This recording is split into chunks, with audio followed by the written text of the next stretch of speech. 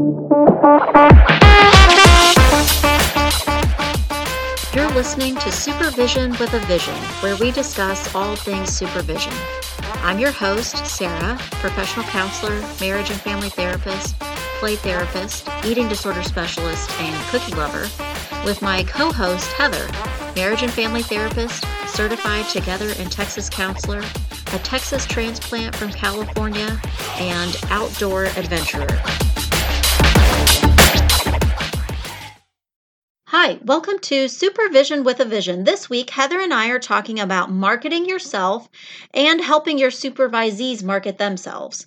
We read The Science of Networking, published by Psychology Today 2020. Heather, what are some examples of marketing fails that you have tried? Hopefully, I don't have them that often anymore, but at the very beginning of trying to launch a private practice, how do people know who I am? I did postcards. The area where my practice was, I hate marketing, and it's not something I'm great at. Somewhere in a blog, I read that someone did it. It brought me 0 clients. Yeah. Did you put a lot of effort into it? I mean, sometime making a cute postcard, making it sound like gender, like neutral, so I wouldn't be just a girl marketing to women, trying to make it for families, but it was just a waste of money. You mailed out a lot of money. Right. I mailed out money. I read recently that printing almost anything now, it even listed business cards as an example of that. Yes. That printing business cards, is just not, you just don't get a return on all of that. Right. Do you know, even in my office, I've had a parent pick up my business card and take a picture of it and put it back in the stack. They just don't need that as a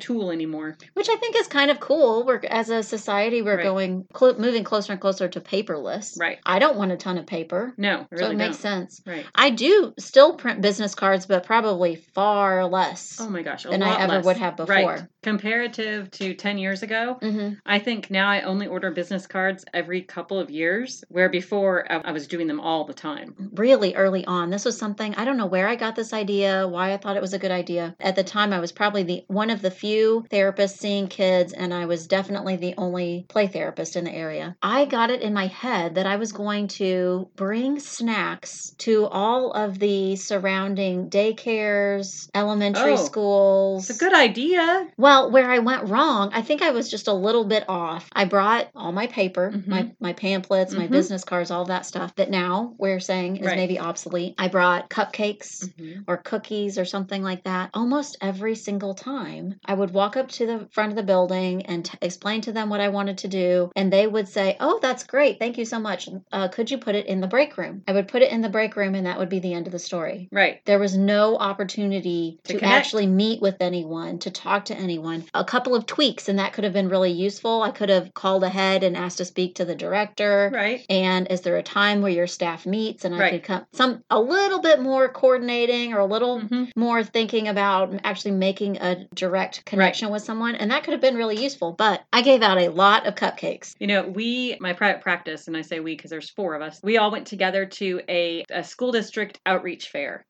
And we had a booth there, and we thought it'd be great networking, not just with faculty and staff, but some families that come through. Really, out of all 4 of us, I think maybe we saw 3 clients from it. And it was a lot of prep, a lot of planning. A lot of effort. We did sticky notes to give away and pens to give away. It flopped. Kind of flopped. That's so frustrating. Yeah. All the effort, all the coming up with what you feel like are great creative ideas and then feeling like it's a flop. Heather, what are some marketing ideas that you've used that have really worked well for you? I think marketing, especially in our field, is all about connection. And so the things that have worked best for me are when I do a presentation. I've done them for different groups that I'm part of, or even groups I'm not part of. And these are usually free talks, less than an hour. And I don't necessarily mean CE kind of talks. I mean community-based stuff, 101 overview of something.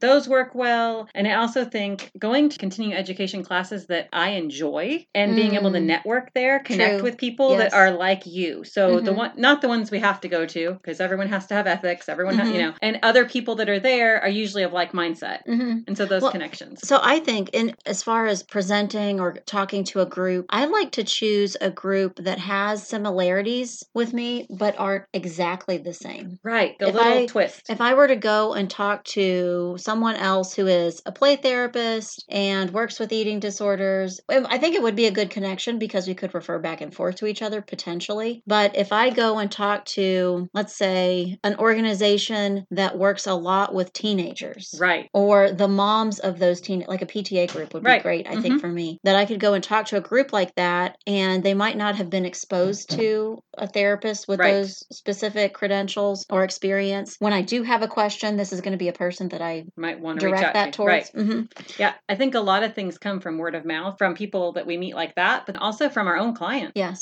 Going to presentations, you said something about that. You know how much I love to go to a CEU or a workshop that I get excited.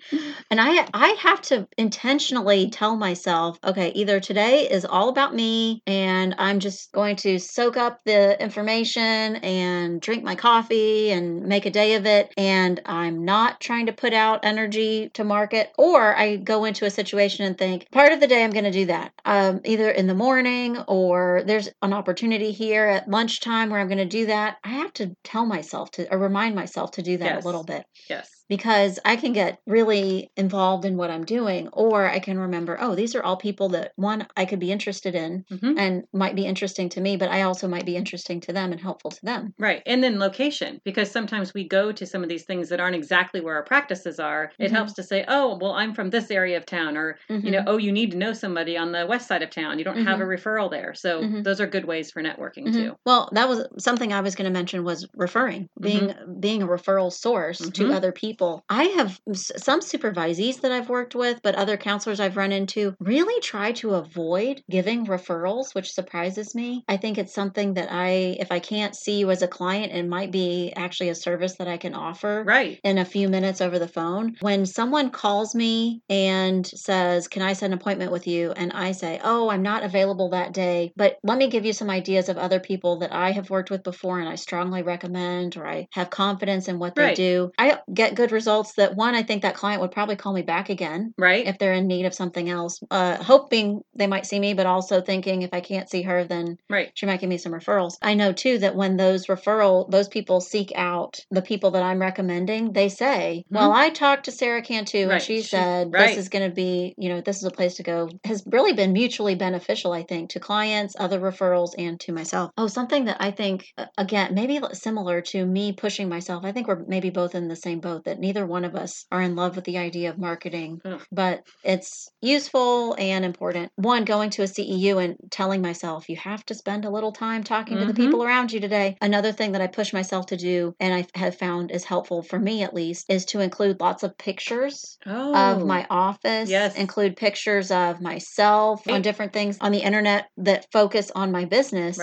That connection that you mentioned is so important. You can get a little bit of that. It's not as good as actually meeting someone face to face, but you can get some of that feel just from a picture of their office, a picture of themselves. And subconsciously, you are giving them this message of like, it's going to be okay. Like, this is an easy transition to get involved together. Heather, how do you help your supervisees to market themselves? I bring them with me to a CE if I think they would find it interesting too. And I also try and do introductions. If they're going to be using my office space, I introduce them to other people in my office. If they're going to be at an event, I try to make sure that I either sit by them or... So you not only are you bringing them and inviting them to the event, but you are also modeling for them what that looks like. Yes. A supervisee like me who wants to sit and get the educational benefit out of the workshop, you would also be saying, okay, but on the break, we're going to stand up and we're going to go introduce ourselves a little bit, or say hi to a friend. So you're modeling that for them. You model what that looks like in a professional setting. Right. It's very different than when you run into somebody at Target. It's not the same type of introduction. I try to connect them with opportunities, like you said, something they would be interested in. I might not always go. Right. I always try and make sure that as I'm getting emails or I'm made aware of a group or an event or something like that, that I'm encouraging them to get involved themselves. Right. If they have a special niche that they're interested in, you're going to find the like people that are thinking your way. It's a much easier conversation if you're both enjoying learning the same content to talk to the person next to you. It almost is organic that you will naturally start to network a little bit. Yeah. I was just thinking, as we're talking, I think you and I, at least so far, have been leaning towards the idea of marketing that helps to build a private practice. Marketing is also applicable to finding new jobs. Yes. New opportunities. A lot of the things that I have done in my career so far have kind of been jumping off points to something else. Right. Knowing different people. Then later, those people remembering and knowing what I do. And right. Does bring, again, connection. I've worked at an agency before where I did a lot of community outreach and a lot of those events going to and having a booth somewhere. And people do remember. People connect it, and then you have that person that's going to refer to you a lot. Something else that I have been thinking about with supervisees is helping them to write and describe themselves and their experiences. Both a resume, I think, is hugely important. But recently I was asking a supervisee to write a quick bio, and those could be useful for presenting a proposal, to present at a conference or something like that, a workshop, using it on your website. There are lots of different ways that a short bio could be useful. When I asked my supervisees to do that, a lot of times they start out with their name, where they went to school, what their degree is in. They're reading their resume. Right. And really, not that many people care about that part. Like we're talking about connection. People are more interested in knowing what are things you like to do? How can I feel like I understand and know you a little bit better? Right. So I kind of guide supervisees through questions like, what kind of clients do you like to see? What is it like in therapy with you? What do you like about being a therapist? And tell me a little something about yourself that helps me feel like maybe I can imagine knowing you and talking to you. Right. Even asking, tell me something about yourself you think is boring can turn the conversation, because what I tell you is boring, someone else might find boring. Right.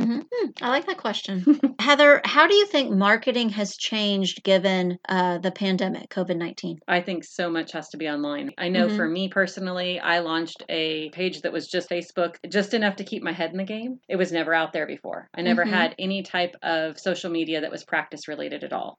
So just launching that a little bit here and there, I think a lot of it has to be something online. That's what people are seeing these days. And there are so many ways to do it. I mean, we can't even scratch the surface of talking social media marketing. Right. But I think it can mean the things that are available now that maybe weren't available in 2019, online CEUs, online workshops, online networking meetings, like a local branch of an organization that you might be interested in. Online Facebook groups. There are a ton of and they seem to be more active now.